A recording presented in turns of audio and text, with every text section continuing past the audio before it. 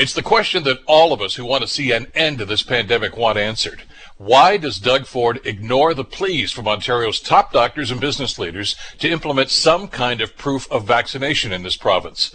Now, the latest call is from Ontario's medical officers of health. They're demanding a province-wide mandatory vaccination program at all colleges and universities ahead of the huge influx of students, both Canadian and foreign, to campuses, which is going to start next month.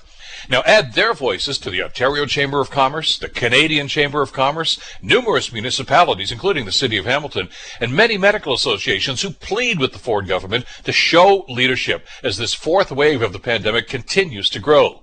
Now, Ford says he wants to do everything possible to prevent lockdowns and school closures again.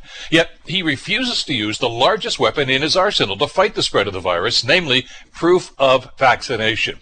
Quebec, Manitoba, British Columbia, all moving forward with proof of vaccination policies, other provinces considering the same thing. The Premier says, well, I don't want to create a split province.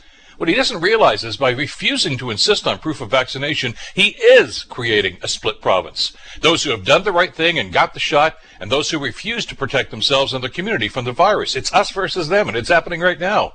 Look, if the Ontario case numbers continue to rise, and we find ourselves in yet another lockdown, the angry people of Ontario will be looking for somebody to blame. And they'll be pointing at you, Mr. Premier. I'm Bill Kelly.